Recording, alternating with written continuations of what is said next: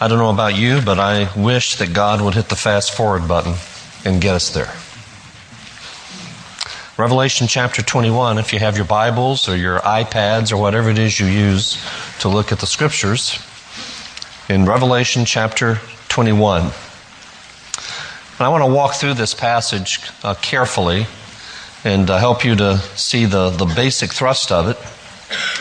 In our view of the end time days, we believe that the next thing to happen in God's plan, or the next thing that there's nothing that has to happen before it, is the rapture of the church. And I'm looking forward to the upper taker, not the undertaker. I hope that would happen, but that's up to the Lord and His timing. But the Lord will come and rapture the church.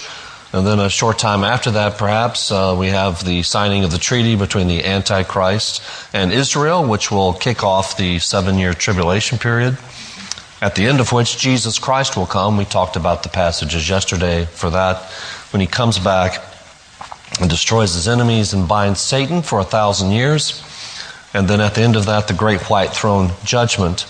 So that 1,000-year period, when Satan is bound, is what we call the millennial kingdom, or the millennial aspect of God's coming kingdom. I don't think it's all there is to God's coming kingdom. I think it's just the kickoff party. Because God's kingdom, according to Daniel 7, 13 and 14, lasts forever. And so God has a kingdom, an earthly kingdom, that will go forever. And we'll see that in this text. I think that will help us to understand that. And at the end of that 1,000 years, there are some changes that take place. And we move into the eternal state, it's called, or the new heavens and new earth. And that's what this passage is about. So let's look at it. There's an outline that was given to you, I believe, and we'll try to follow this carefully and give you some helpful information. Also make some practical application that'll warm your heart along the way. Let's begin in verse 1, where we see the new heaven and the new earth. Then I saw a new heaven and a new earth, for the first heaven and the first earth had passed away, and there was no longer any sea. Now, one of the interesting questions that emerges right away is the new earth a totally separate planet? Does God, 2 Peter 3, for example, talks about the elements melting in fervent heat. Is God dissolving or vaporizing the old earth and giving us a brand new planet, the new earth? My thoughts are no.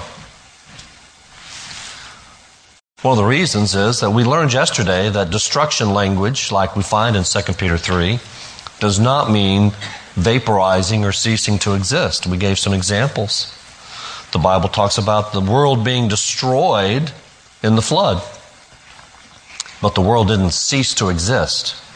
And so destruction language is sometimes used to describe massive changes and overhaul of something. And what I think happens, if you look at Romans 8 says that the whole creation groans. It's interesting. Creation groans. See, Adam's sin didn't hurt just humans. It affected everything. There was a curse on everything. Houses left to themselves do what? Fall apart. Cars left to themselves fall apart. Humans die, plants die, animals die. Adam's sin has affected everything, and the Bible says the creation groans, awaiting its redemption. And vaporizing the old and giving the new, a brand new planet, is not redemption. Let me give an illustration. Your resurrection body that's coming, if you're a believer in Jesus, and if you die, God is going to raise you from the dead in a glorified body. Now, the body He's going to raise you in has a relationship to the old body. Right? If He just gives you a brand new body and sticks the soul in it, that's not resurrection. He just gave you a new body. Same way with the old earth. I see it as a renovation, a restoration. It may change dimensions, who knows? Massive changes, to be sure, but it is redemption of the old earth to produce the new. And the old that's passed away is this cursed earth as God makes all things new. But then it has that rather strange statement there, no more sea. I mean, do you like to go out and watch the ocean sometimes? I mean, you like lakes? You go, wait a minute. Does it say there's no bodies of water? We know from the next chapter that there are rivers. So if there are rivers, why can't there be bodies of water? Is that what he's saying? No, I don't think so. At the end of chapter 20, you have Satan deceiving the nations one last time, gathering from the nations to go against God, and God puts that down. Jesus puts it down, destroys them once and forever. Well, who is the Antichrist? Earlier that he destroyed, but the beast who comes out of the what? Sea. What does that mean? It means he came out of the sea of nations out there in the Mediterranean world. Daniel makes that clear. The idea of sea there is symbolic of the nations that are heaving to and fro like the waves of the sea. And so I think here it means there are no more nations to stand against God. They've been destroyed, as we saw in chapter 20. So you have a redeemed new heaven, new earth. Now we come to chapter 2. There is a new Jerusalem.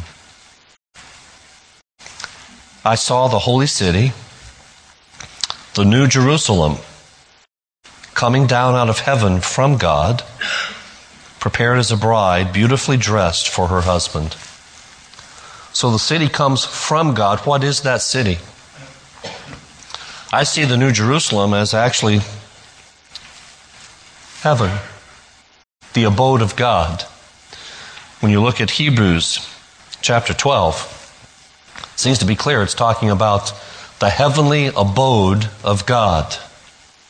And so this new Jerusalem that is coming down out of heaven from God is his abode. And he's sending it down. Notice the description. Prepared as a bride, beautifully dressed for her husband. As a minister, I've done weddings, and I've been to a lot of weddings. So have you. And I have yet to see an ugly bride. Now, if you have, don't tell me. I don't want you to mess me up.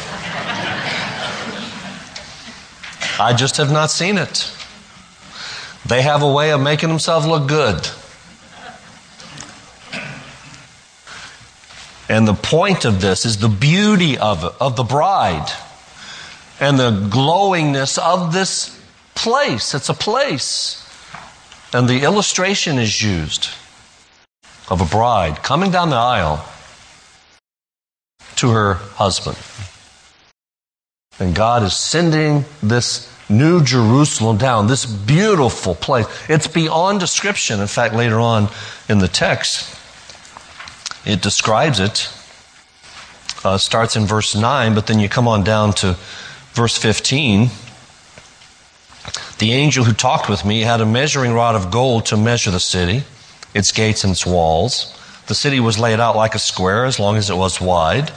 He measured the city with the rod and found it to be 12,000 stadia in length and as wide and high as it is long. He measured its wall, and it was 144 cubits thick. You know, cubits about 12 inches or so. You see how thick the walls are?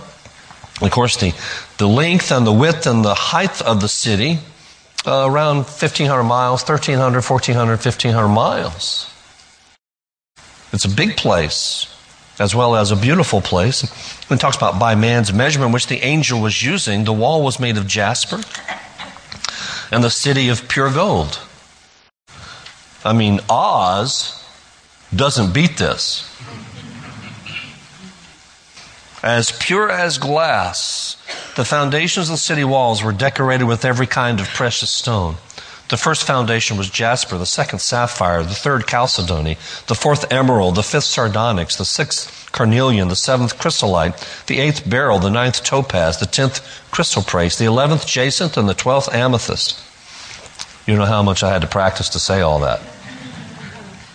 The 12 gates were 12 pearls, each gate made of a single pearl. And yesterday I talked about how that's an awfully big clam. The great street of the city was of pure gold. They're the streets of gold, like transparent glass. The pearly gates and the streets of gold that our songs have echoed down through the years are not something that a songwriter made up. They're things that are in the text of the Bible. Is this just flowery language? Well, you know what? I believe that what that city will be for us can be more than what's here, but it cannot be less than what's here. God has a beautiful place planned for us. And I expect to walk on streets of gold, and I expect to look up at those pearly gates. God giving us a beautiful place. That's kind of our home within our home. See, that's a city that's on the new earth. I imagine we'll get to travel around some. But then, notice verse 3. God changes his address. In verse 3, and I heard a loud voice from the throne saying, now the dwelling of God is with men, and he will live with them. They will be his people, and God himself will be with them and be their God. You go, wait a minute, wasn't he with us before? I want you to capture the seriousness of this. You know, right now, where's Jesus? Right now. Where is he? He's by the right hand of the Father. Yes, he's in our hearts through the Spirit. When the millennium comes, after the second coming, where's Jesus? He's on the throne of David in Jerusalem. Where's God the Father during the 1,000 years? Of course, he's everywhere. We understand that. But where's his abode? His abode, where he localizes his presence, is in heaven. Here, at the end of the millennium, when we go into the new heavens and new earth, the eternal state, the fullness of the triune God comes down to earth. God brings himself, and the abode of God, heaven, is wherever God chooses to live and make his home. And here, the Bible says that he is coming down in his fullness to be with us, to live with us. Even that isn't true during the millennium. I can always go see Jesus in the millennium and talk to him. Maybe emails will be faster in those days. I don't know. Maybe I don't need text messaging. But in the new heavens and new earth, in the eternal state, God's presence will be so full for us that we can't even imagine what it means. And that leads to verse 4, which is my favorite verse in the Bible. My first sermon I ever preached as a young man. Of course, I'm still young, but my first sermon I preached over 30 years ago, to a church, I preached on verse 4.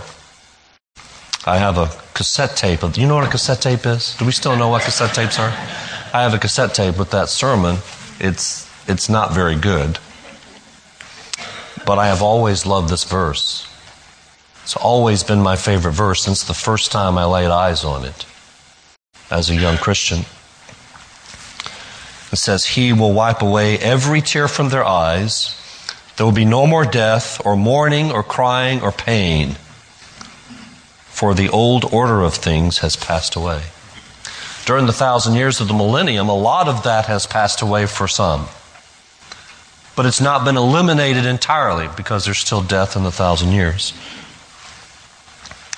But let's stop and meditate. Okay, just exactly what does this mean? I have a list of almost 40 things that I want to run through. That's what this means in application for us. I've thrown in a few humorous ones to kind of keep it from getting dry, but I want you to listen to the list. And you can maybe think about some other things. What does it mean for God to wipe away every tear from our eyes? Well, number one is no more funeral homes. Right? No more funerals. No more hospitals. No more ambulances. No more doctors and nurses. No more cancer. No more dentists. No more root canals. No more false teeth. No more bald heads. I kind of like that one. No more calls in the middle of the night. No more car accidents. No more bad news. No more rebellious children. No more teens that break your heart. No more parents that don't understand you. No more fights with your spouse. No more divorce. No more marriage. If I understand the text right. No more Democrats. Do you know what my next one is? No more Republicans. No more Green Party or Libertarians. No more politicians. No more political ads. Praise the Lord. And what that all means is no more lawyers. No more spinach that tastes like spinach. It's going to be fried chicken or chocolate ice cream taste. Yeah? No more wasps, at least the ones that sting. No more Down syndrome. No more Alzheimer's. No more Al-Qaeda terrorists. No more Arab-Israeli conflict. No more bad judges. No more abortion. No more missiles. No more bombs. No more war. No more death. No more sorrow. No more pain. No more curse. No more tears. No more broken hearts. That's what verse 4 means. He will wipe away every tear from their eyes. There will be no more death or mourning or crying or pain. For the old order of things has passed away. In the next couple verses, we see an application that's made to the church that's reading this book. He who was seated on the throne said, I am making everything new. Then he said, write this down, for these words are trustworthy and true. He said to me, it is done. Now Christ on the cross said, it is finished. It's a different Greek word here. But the first coming stuff is finished, and now the second coming and the push and the end when God makes all things right, it's done. I am the Alpha and the Omega, the beginning and the end. And notice, to him who is thirsty, I will give to drink without cost from the spring of the water of life. The most important words in that verse there, that section, are the words without cost. In other words, it doesn't cost anything. It is free to those who are thirsty. And I think he's talking about spiritually. Those who are spiritually thirsty, I will give to drink freely without cost. It's free from the spring of the water of life. And of course, that very imagery harkens back to John's Gospel. The water of life, that is Jesus. And so here we have an allusion to the gospel itself. Now, I don't know you folks, except I know Mark Henson really well. I'm still amazed that he graduated. No, actually, Mark was a very, very sharp student, but I like to have fun at his expense. He knows that too. I don't know you folks. I speak, and then I leave town. So I don't know who you are. You might be visiting. You might be a member that's struggling with things. But I know this, that the gospel is everything as far as eternal life is concerned. Jesus, 2,000 years ago, died on a cross, a Roman cross. He was crucified. Of course, a lot of guys were crucified by the Romans. What's unique about him? Well, he was God in the flesh, lived a perfect life. He was the perfect sacrifice, and God considered his work there in history, in time and space, what he did on the cross. God considered it payment for your sins and my sins. That was God's plan for you and I to get a out of jail card free out of jail card. That we would be exempt from the punishment for our sin. We talked about that punishment yesterday at our conference. The eternal hell that the Bible does speak of. But God doesn't want us to go that direction. He wants us to trust Him. God is not willing that any should perish. And His message is clear. If you reach out and simply accept the free gift. See, it's a free gift. It's without cost. And if you're thirsty, if you're spiritually thirsty and reach out and accept what Jesus has done for you on the cross, that's called faith. God will forgive you of your sins. He'll come into your life through His Spirit, transform you, and you'll be a born-again Christian. And then all these things that are talked about here apply to you.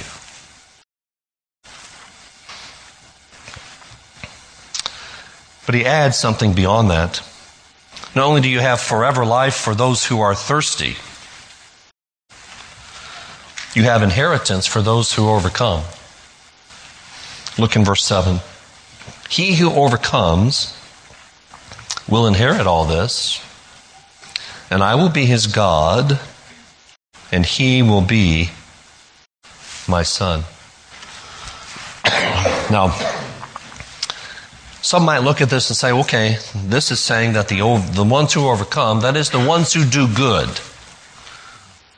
The ones who do good will get all this. It's not by faith in Jesus. And this can be confusing to people. It was confusing to me for a long time when I was a young man. Growing up, I did not grow up in a Christian home. But I can remember when I was a teenager, I started reading various things. I read the autobiography of Benjamin Franklin that really messed me up because he was so works-oriented. And I started a little thing, and I had a little book, and I called it Turning Over a Good Leaf. I took that phrase very seriously. And I would actually mark down the time. From right now, I'm going to start being good. And I mark it down. Sometimes I'd be proud of myself. I'd make it for an hour. Sometimes I'd blow it in 5 minutes and, okay, mark that out. Hour later, I come back. Right now, I'm going to start being good. You know, there are Christians who are like that. They may not be as silly as I was as a young teenage boy doing that. But they live like that. And it's got to be the most frustrating way to try to live. God doesn't intend for that. God wants you to be secure in Him so that you'll be free to minister to others. You can't be afraid every time you turn around that you might step in a ditch and blow it all. God loves you too much for that. And we know from 1 John that overcomers, in John's writings, an overcomer is one who has faith. So the inheritance here, all these things, who is the overcomer? The one who has faith. So what's in verse 6 is the same thing that's in verse 7. He who overcomes, that is, he who has faith, will inherit all this. And I will be his God, and he will be my son. God is good. His plans for us are great. And He has far more than we can imagine. but it is not for everybody. Unfortunately, there's verse 8. But the cowardly, the unbelieving, the vile, the murderers, the sexually immoral, those who practice magic arts, the idolaters, and all liars, their place will be in the fiery lake of burning sulfur. This is the second death. Those who have faith in Jesus receive all these things, and those who do not have faith in Jesus, who are categorized by who they are. You say, well, I struggle with lying. I lie every now and then, and maybe you have a bad habit of lying. And maybe you've trusted the Lord and you still struggle with that. Does that mean you're in this list? No. You know, Christians sometimes live like they're pagans. What he's saying here is, see, those who are Christians are those for whom the righteousness of Christ has been applied to their life. So God never looks at the Christian as if he is cowardly, unbelieving, vile, murderers, etc. It doesn't mean you can get away with that, because God really takes us out to the woodshed in our lives. For Christians, I mean, to whom much is given, much is required. And God does intervene into life, this life, not the life to come, this life, and with Christians who turn their backs and rebel against Him. Say, can I figure that all out? If I see somebody sin who claims to be a Christian, they sin real bad, can I just judge them? No, because I don't know. God sees their heart. He knows. I just let God deal with that. But we have to take verse 8 seriously. Those who are not Christians will stand before God based upon who they are, not based upon who they are in Jesus. And so if they're cowardly, unbelieving, vile, murderers, etc., they will stand before God that way and be lost without hope. And if that is true, what should we do? God did call us, did He not, to spread the gospel to the whole world? Of course, that includes this part of West Virginia. It includes Honduras, we talked about earlier. It includes everywhere. And so the sphere of influence that God has given you, you are responsible to share your faith the best way that you can. The church must take a stand when heaven and hell is at stake. And it is at stake. He will wipe away every tear from their eyes. There will be no more death or mourning or crying or pain, for the old order of things has passed away. Let's take as many people there as we can. Let's pray together. Heavenly Father, thank you so much for your written word. I pray that you might speak to our hearts through these words. And I pray, Lord, that we'll be different because we have encountered them. For it's in Christ's name that I pray. Amen.